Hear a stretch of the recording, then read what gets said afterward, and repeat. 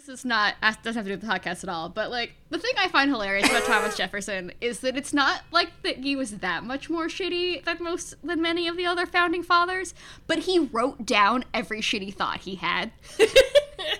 Like, George Washington knew when to keep his mouth shut.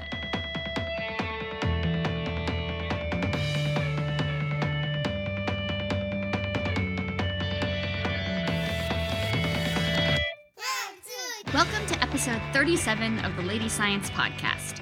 This podcast is a monthly deep dive on topics centered on women and gender in the history and popular culture of science. I'm Rebecca Ortenberg, Lady Science's managing editor. I'm Anna Reeser, co-founder and co-editor-in-chief of Lady Science. And I'm Layla McNeil, co-founder and co-editor-in-chief of Lady Science. And today we're going to be talking about women in the history of beer brewing. Yay! Drinking. That seems appropriate to the era we're living in. Hooray, beer! Hooray, beer! Yeah. When it comes to beer, many of us conjure up images of white dudes with beards wearing flannel, standing in a tap room, or at least that's what all the Instagram accounts of breweries in, I think, all of our areas show. And as I was saying before we started the podcast, that's certainly, unfortunately, my representation as someone who lived in Portland, Oregon in the early aughts. Love you, Portland. You're a stereotype of yourself sometimes. Anyway, converse to all of that, though, historically, across time and place, women have consistently been associated with beer in the images of goddesses, and women have been responsible for the labor of brewing. So let's start there with the oldest known recipe for beer, which comes from an ancient 4,000-year-old Sumerian hymn. The hymn glorifies the goddess Ninkasi, who was believed to preside over the beer-making industry, and it goes like this. Ninkasi, it is you who handle the dough with a big shovel, mixing it in a pit, the beer bread with sweet aromatics. It is you who bake the beer bread in the big oven, and put in order the piles of hulled grain. It is you who water the earth-covered malt. The noble dogs guard it, even from the potentates. It is you who soak the malt in a jar. The waves rise, the waves fall. It is you who spread the cooked mash on large reed mats. Coolness overcomes. It is you who hold with both hands the great sweet wort, brewing it with honey and wine. You place the fermenting vat, which makes a pleasant sound, appropriately on top of a large collector vat. It is you who pour the filtered beer of the collector vat. It is like the onrush of the Tigris in the Euphrates. I love that. So this hymn, sorry, yeah, it's super cool. So this hymn gives us solid evidence of what the actual brewing process was like in ancient Sumeria, and shows us that their beer culture was women-centric. And that's one of the things I really like about this, is that it's a hymn, but it's also like an oral way of handing down the method of making the beer. And Sumerian women were also responsible for brewing the beer for religious ceremonies and daily consumption. But also keep in mind that this was typically low alcohol content beer, not the 10 or 12% ABV you can get today, and which you definitely should not be consuming daily. That's a New Year's Eve beer, not a... Yeah. Yeah, seriously. Not a lunchtime beer. It feels worth noting that, as I'm sure many beer drinkers out there probably clocked, that Ninkasi is one of those, beers that you probably associate with dudes with beards. Oh, is it? Is that a name of a beer? Yeah, Ninkasi is the name of a beer. I don't really know a lot about it, but it's one of those that I feel like I see at, like, a good, like, tap room. Ninkasi Brewing Company is the nation's 38th largest independent craft brewery. That's such a weird... It's so random! Weird flex, but okay. Yeah. So ancient Sumeria wasn't the only place that associated women and beer. If we go a little farther north, we find that in ancient Finland, people also honored a woman goddess of beer. So according to myth, 3 women named Osmotar, Capo, and Calivatar. I know, that's terrible. I don't know any That's Finnish. okay, just keep going. These women created beer while preparing for wedding festivities. And at first, the women couldn't make the beer foam, but then Calivatar combined bear saliva with honey, and that created the foamy beer. This story is recorded in the Kalevala, which is an epic poem compiled from oral folklore and mythology that recounts the creation of the earth. According to Christopher O'Brien in the book Fermenting Revolution, the story of the three sisters and the origin of beer is given twice the narrative space than that given to the creation of the world itself. And you know what? I agree with this. Yeah. So clearly this shows the importance of beer to, obviously, to ancient Finnish society, but to human society in general. And points out again that women are at the center of this story. Heading back down out of the frozen Arctic to ancient Egypt. Finland is a very cold place, okay? It is very cold. Anyway, in ancient Egypt, the goddess Tenenet presided over brewers, who were also women. And women, in fact, were the first brewers in Egypt. Egyptologist Helen Strudwick has said that, quote, both brewing and baking were activities undertaken by women, and numerous statuettes found in tombs show women grinding grain in mills or sifting the resulting flour, end quote. And this is just interesting to me because we still today associate baking with women, and, like, of course brewing and baking go together because they both involve grain. And it is just, like, interesting how one of these things has remained something that is feminized and the other one has, like, gone off in this masculinized direction. In any case, beer was given out as compensation for physical labor in ancient Egypt, and laborers received a ration of 8 pints a day. Don't get too excited. Like we mentioned earlier, people weren't getting drunk from this beer. It was usually only contained 3 to 4% alcohol and was really consumed for nutritional purposes. There were higher alcohol content beers, but they were usually reserved for festivals and religious ceremonies. What's more, beer was a key ingredient for many Egyptian medicines. So in ancient medical texts, we can find over 100 medicinal recipes that use beer.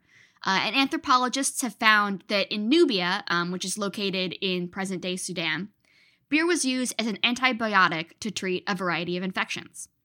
In the 2,000-year-old bones excavated from the region, they've found evidence of high concentrations of the antibiotic tetracycline. That suggests that the Nubian people regularly consumed beer from vats in which the tetracycline thrived, and that Nubian brewers had perfected the technique of brewing antibiotic beer. Joshua Mark writes that while beer was first brewed in the home by women, it was ultimately taken over by men when it became a state-funded industry, which I'm sure will sound familiar to many of you, and we'll hear more about how that happened in this episode. And we know that women remained dominant in brewing and ale into the Middle Ages in Europe, West Africa, and other places around the world. In ale, beer, and brewsters in England, historian Judith Bennett finds that as of 1300, women were doing most of the brewing in Europe, and in England they were called brewsters, which was distinct from the male brewer. Bennett writes, quote, brewster once had a clear and unequivocal meaning, a female brewer. By 1500, however, the neat gender distinction of brewer and brewster was fading away. Over time, brewer won out as a term for both sexes, and brewster survived only in limited uses. In losing brewster, we have lost sight of a critical part of history, end quote. So in this episode, let's take a look at what happened, how brewer not only replaced brewster in name, but also in occupation and industry. At the beginning of the 1300s, the brewing trade did not look anything like what we have today. Most ale brewing was done in the home by women to be consumed daily by their own families. For England and much of Europe, and later in the American colonies, ale was a substitute for water because water was often unsanitary. It was consumed by adults and children alike, and both poor and elite households brewed their own ales on a regular basis. And this is what is called domestic brewing.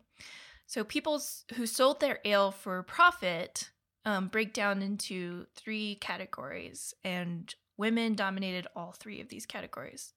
So that would be commercial brewers, occasional brewers, and by industrial brewers. A commercial brewer brewed mainly for profit, whereas occasional and by industrial brewers brewed for their own consumption and then sometimes turned a profit, but not very often. So for example, sometimes women would sell their ales to friends and neighbors in small amounts, often whatever was left over from their family before it spoiled, or they would supply their manor houses with their ale. Some people made their homes into makeshift taverns where their neighbors could buy and drink the family ales. Establishments that only sold and did not brew their own ale were pretty rare during this time. And though most brewers were married women, single women and widows also brewed and turned a profit making beer. But this was much more rare for single men or widowers to kind of brew on their own without a woman involved. And that's because brewing was women's work. So to understand this gender breakdown in brewing, Bennett relies mostly on public records related to the regulation on price and sale of ale and the grain that was used to make the ale. So these documents exclusively reference female brewsters during and before the 14th century. But despite the pervasiveness of brewing and the importance of ale on all levels of society, it wasn't a particularly valued form of work. Surprise! Since it wasn't niche or special, brewing wasn't considered necessarily a skilled labor. So Bennett writes, quote, "We might respect the brewsters of a village who could carefully prepare the malt, tend the wort, and spice the ale, but they excelled at work in which virtually all women were competent. Skilled they were, but they were not valued as skilled workers," end quote. Brewing also wasn't organized, since it was something that most women kind of just did at home and were expected to do. So there weren't yet any guilds, and there was just no way to develop sort of a united identity around beer making. But after the Black Death, which reached England in the summer of 1348, things started to change in the world more generally, and this became a turning point in the history of brewing as well. More domestic trades started to professionalize, and brewing was one of them. After the Black Death, people in England with a higher standard of living began to consume ale in much higher quantities than before the plague, even though there were less people after the plague because so many people died. The people that were left were drinking a lot more. I'm sorry. Tracks. It's just like hashtag relatable. Us having gone through a plague ourselves now, I can give the very unacademically supported theory that maybe these people had just seen some shit and that's why they consumed more ale. I don't know. Science will have to confirm my theory. I have no idea. Anyway, the higher demand for ale brought big changes to brewing. Commercial brewing expanded, and as a result, both domestic brewing and the more casual profit-making by industrial brewing declined. Ale cellars?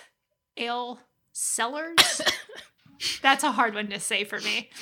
And ale houses, those rare people and establishments that just sold beer before the Black Death, became much more common. And as people began to drink ale more regularly than before, brewing began to professionalize, and instead of being spread out over the population, brewing became concentrated in the hands of professional industrial brewers who were capable of sustaining much larger operations than what someone could do in their home. The move away from brewing as domestic practice and towards professionalization had a profound effect on women who had been at brewing center for such a long time. Sounds familiar. Yeah. I wonder where we've heard this story about professionalization, Yeah. and women being left out. I don't know. It's like ringing. We'll have to do some more Yeah, research. it's ringing a bell, but I just can't put my finger on it. So in her book, Bennett shows that not all women were impacted at the same time and in the same way by this process. So single women and widows were hit first by these changes in the trade. Before the Black Death, unmarried women could brew and sell their ale to their communities with sort of varied levels of success, but after the plague, it was increasingly difficult to keep up with the demand that professional male brewers could meet.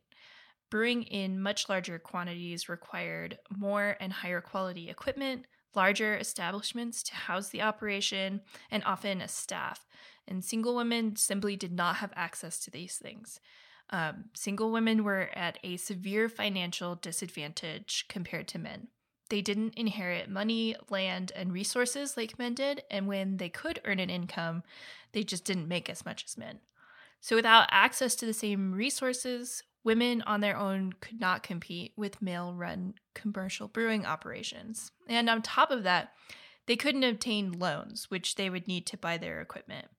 Bennett writes, quote, "Single women and widows were poor credit risks, economically as well as legally. The poverty of not married women undermined their credit. Since they owned less, they could borrow less." So, end quote. No part of the economic system of this time period was set up to support women in virtually any way at all. Yep. Yeah. Guys, I think the monster might have been capitalism all along, and it's buddy sexism. Just throwing that out there. And you would have gotten away with it if it wasn't for these meddling podcasters. Widows had it a little easier than other non-married women because they could say that they were merely running their husband's commercial brewing operation, and the husband was just no longer with us. But the days in which widows could have practiced brewing because it was what women did were over. Their practice was now tied to that of their dead husbands. This does continue to confirm my theory that if you're a woman in, like, the early modern Western world, you should be a middle-class widow is just, like, the way to go across the board. It's, like, it still sucks. Like, there's still a lot of weight, but, like, you can just, like, rely on the fact that, like, no, I'm just doing the stuff my husband did. So I'm cool. Seems to have worked out for a lot of ladies, just saying. Aside from the financial aspects that excluded single women and widows from what was now a larger profession, there were also cultural attitudes that only exacerbated the marginalization. So larger brew houses required more staff than what one woman could have been able to do in her own home before, and women taking the role of authority as an employer and boss was not one that society was eager to accept. As Bennett writes, quote, "As brewing expanded, it came to require a level of managerial authority that non-married brewsters could seldom command," end quote. So rather than running their own brew houses, single women and widows were more likely to take on the role of ale sellers or alehouse workers, or more likely they were funneled into other trades altogether. I feel like there's a lot going on there. And how, as historians, we're not supposed to say this, but some things just don't change. Some things are the same. Oh no. Yeah. They're coming for you now. I know. You just like, you don't seem like management material.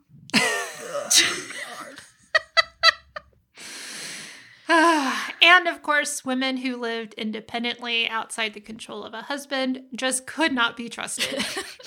That was not an uncommon belief about women in the Middle Ages or really any age.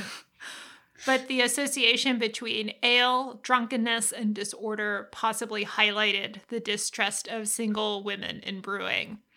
For widows, the stigma was a little less, typically older in age. Widows who ran brew houses or ale houses posed less of a threat, and people pitied the financial woes of older widows. There's also a lot going on there. But to Rebecca's earlier point, like, yeah, sure, people pitied them, but it's not like these widows didn't know that and like use that to their advantage. You know, we have to remember that too.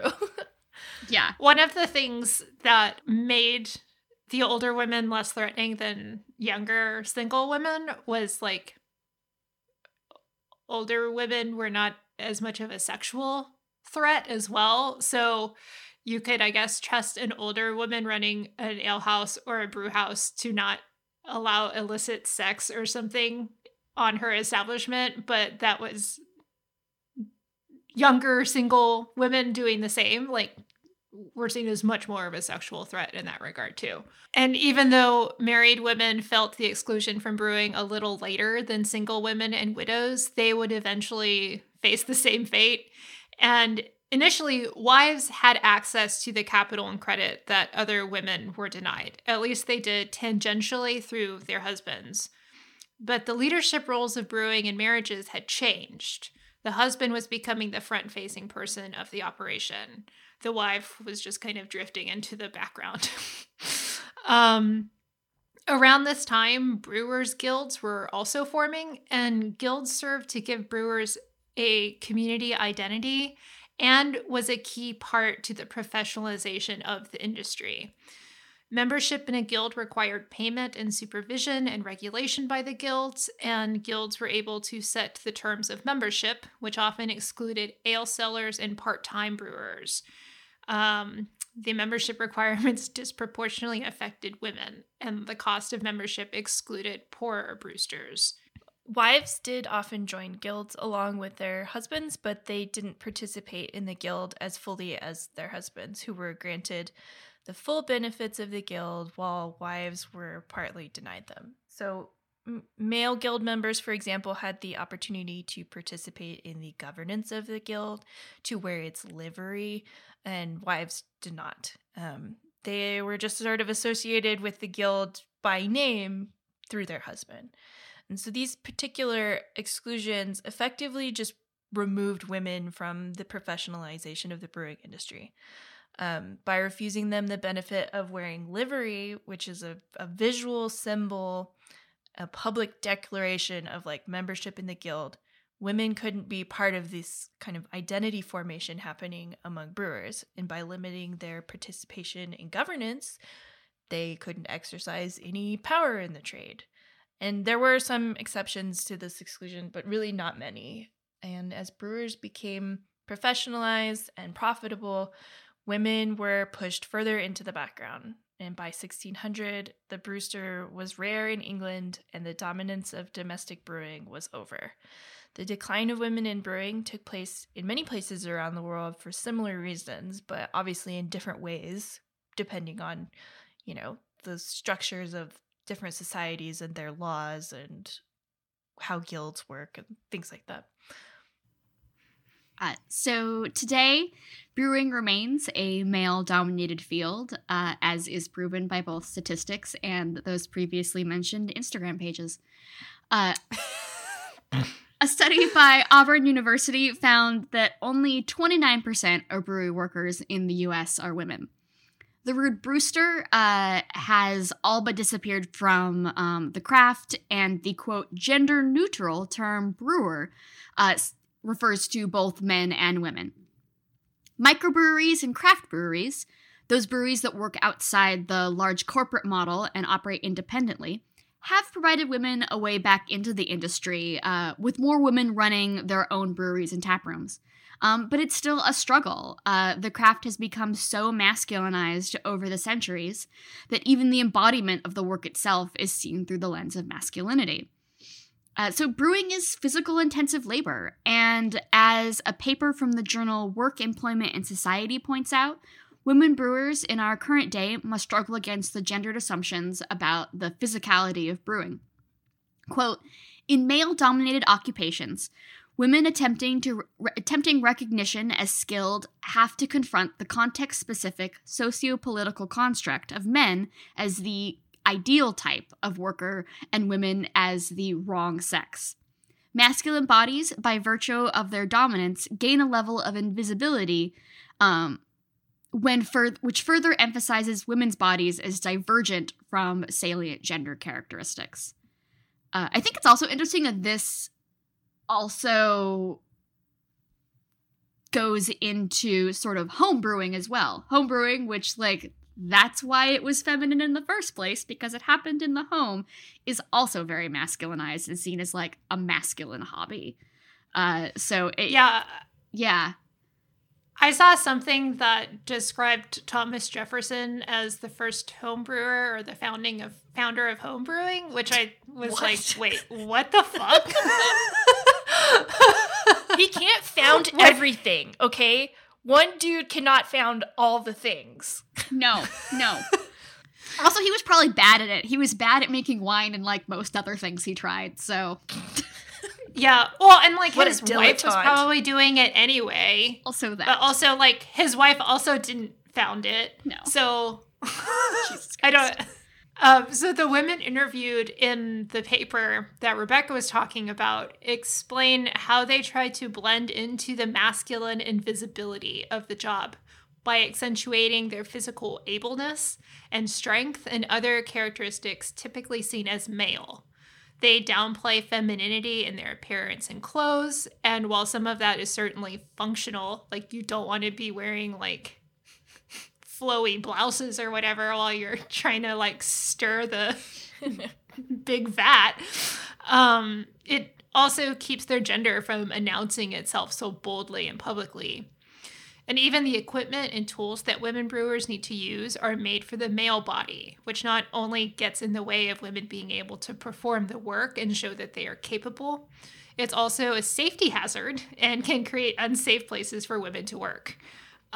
Just another iteration of how we've built the modern world for men. The way women were pushed out of the trade is actually pretty complex, and we can't fully do it justice in this episode. But unlike the professionalization of modern Western science, where stodgy old men were writing down, always writing it down, why women shouldn't be included in their societies, we don't really get that bluntness here. Like one of the things Bennett says is that it is those public records. It's not that you have to trace this. It's not in like personal writings and diaries and stuff, especially if it was as commonplace as it was. Why would you be writing down that type of thing?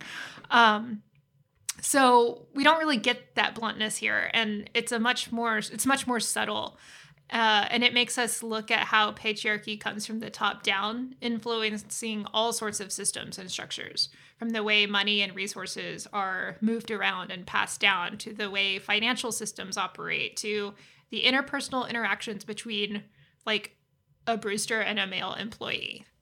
Yeah, and I think the distinction you make between when we talk about like the professionalization of science or medicine and the way that women were pushed out of those fields, how different that is from something like brewing, which it would be basically ubiquitous, like all women basically are brewing at this time. And so it really changes the kind of method of analysis to like get in there and figure out how it worked, because science was constantly documenting itself as a way of kind of justifying itself and kind of building its own prestige in like a very conscious way. That's what these like fusty old dudes were writing about. That's why they were doing it, to be like, we should do science, and we definitely shouldn't let any ladies do it because then they'll make it bad.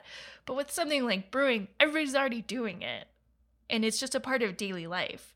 But I think that it's such an interesting way to look into daily life this way and see how, you know, we talk about women being pushed out of professionalized science. We talk about how things that happen in the home we also see as science. And so then this is like a really interesting contrast between other kind of processes of professionalization and how those impact women. Yeah, your point is interesting because, like,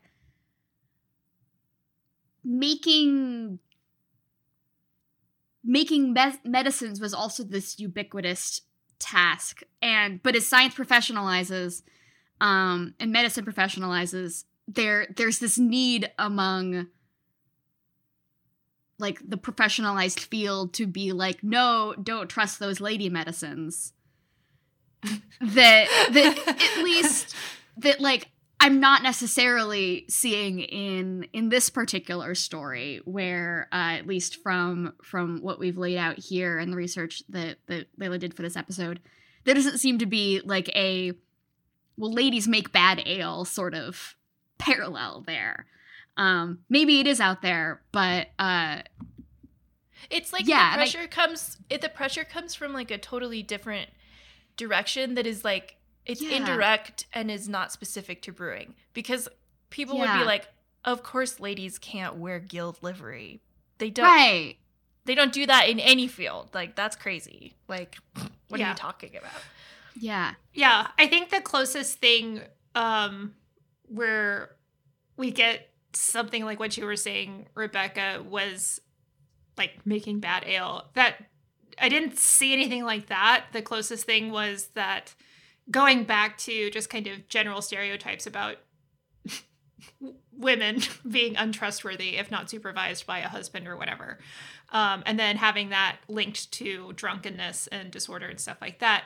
And there were often brewers and brewsters that were trying to get around regulation of the grain price and the ale, and trying to make more money than what the regulatory system had laid out. And men and women both did that. But as we move out of the 1300s and into the 1400s, and you have those negative stereotypes attached to women, and then you also have this idea of like cheating customers and and things like that, then you get, another thing that adds on to, like, maybe she doesn't make bad beer or bad ale, but she's a cheat, or a trickster or something like that. Another thing that makes her untrustworthy to buy ale from her. Yeah. It feels much more parallel to, like, broader, like, early modern economic change and, like, eventually, like, industrialization change, like the movement of the spinning wheel kind of out of the home and into a factory. And it's like, it's kind of more like that in some ways. Obviously, this is earlier than that. But yeah, there's so much, like, economic history, but in the way that we find interesting and not in, like, the annoying numbers way. Sorry, economic historians. The AHA is knocking on both of your doors right now. Like, excuse me. I heard you talking smack about history. But like, it really shows the way that, like, the history of capitalism and economic history and the history of gender and labor are just, like, really intertwined. Yeah. I mean, it was capitalism all along. God damn it. Yeah. Every time. Since we were yelling about Thomas Jefferson earlier, I do want to take a moment. Let's do that some more. Let's do it some more. We can yell about even more founding fathers. It was Thomas Jefferson the whole time.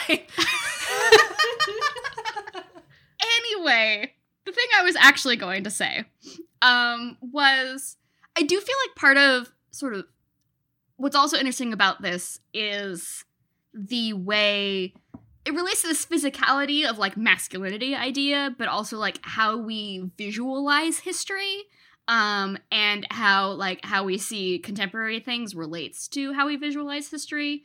In Philadelphia, there is, we're a grungy hipstery city.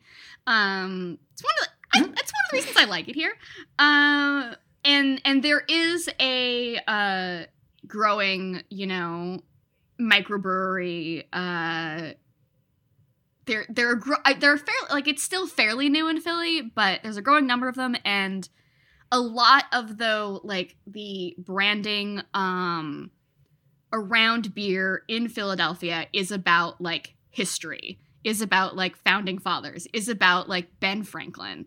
And oh, Philly. Yeah, I know. We got one thing and we'd put it everywhere. Yeah, damn. It's just Gritty and Ben Franklin. Yep. Gritty, Ben Franklin, the Liberty Bell, and people yelling about versions of the Liberty Bell that are incorrect. That might just be my social circle because I hang out with historians. The biggest, most like obvious version of this is the Yards Brewing Company has these like founding fathers beers, and I don't even know if they can be considered an independent brewery because they're pretty big. Maybe they are.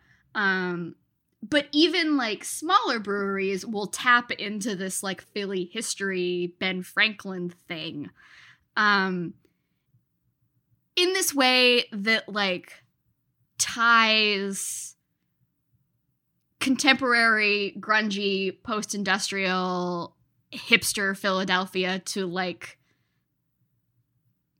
old history white dudes. And like, as we laid out in this episode, like, it is fair to say that by like colonial America times, that was terrible. That was terrible. The AHA is sending a SWAT team to your house right now. By the 18th century, when people like Benjamin Franklin were around, this was already like a masculinized field. So it's not like historically inaccurate to be like, to call that history masculine necessarily, but it is reflective of this idea that then women get totally erased from this story and this history in this way that I think is interesting and frustrating. Yeah, I think American beer culture is very strange, just generally, and there's a lot of stuff there that you could talk about. Like the Manhattan Brewing Company in Texas that actually has a beer called Bikini Atoll. Okay. All right. I think that the podcast is over now, because I gotta go sit down and think about that for a while. All right. Goodbye, everybody. We're never coming back because I learned about the nuclear bomb beer. Oh, boy. Yep. Everything that makes you angry just like intersected in a beer name, Anna. I know. I'm shell-shocked. I don't know what to say. Well, if you liked our episode today, leave us a rating and a review on Apple Podcasts so that new listeners can find us. If you have questions about any of the topics we discussed, tweet us at @LadyXScience or #LadySciPod. For show notes, episode transcripts, to sign up for a monthly newsletter, read articles and essays, pitch us an idea, and more, visit LadyScience.com. We are an independent magazine, and we depend on the support from our readers and listeners. Please support us through a monthly donation with Patreon or through one-time donations. Just visit LadyScience.com/donate. And until next time, you can find us on Facebook at @LadyScienceMag and on Twitter and Instagram at @LadyXScience.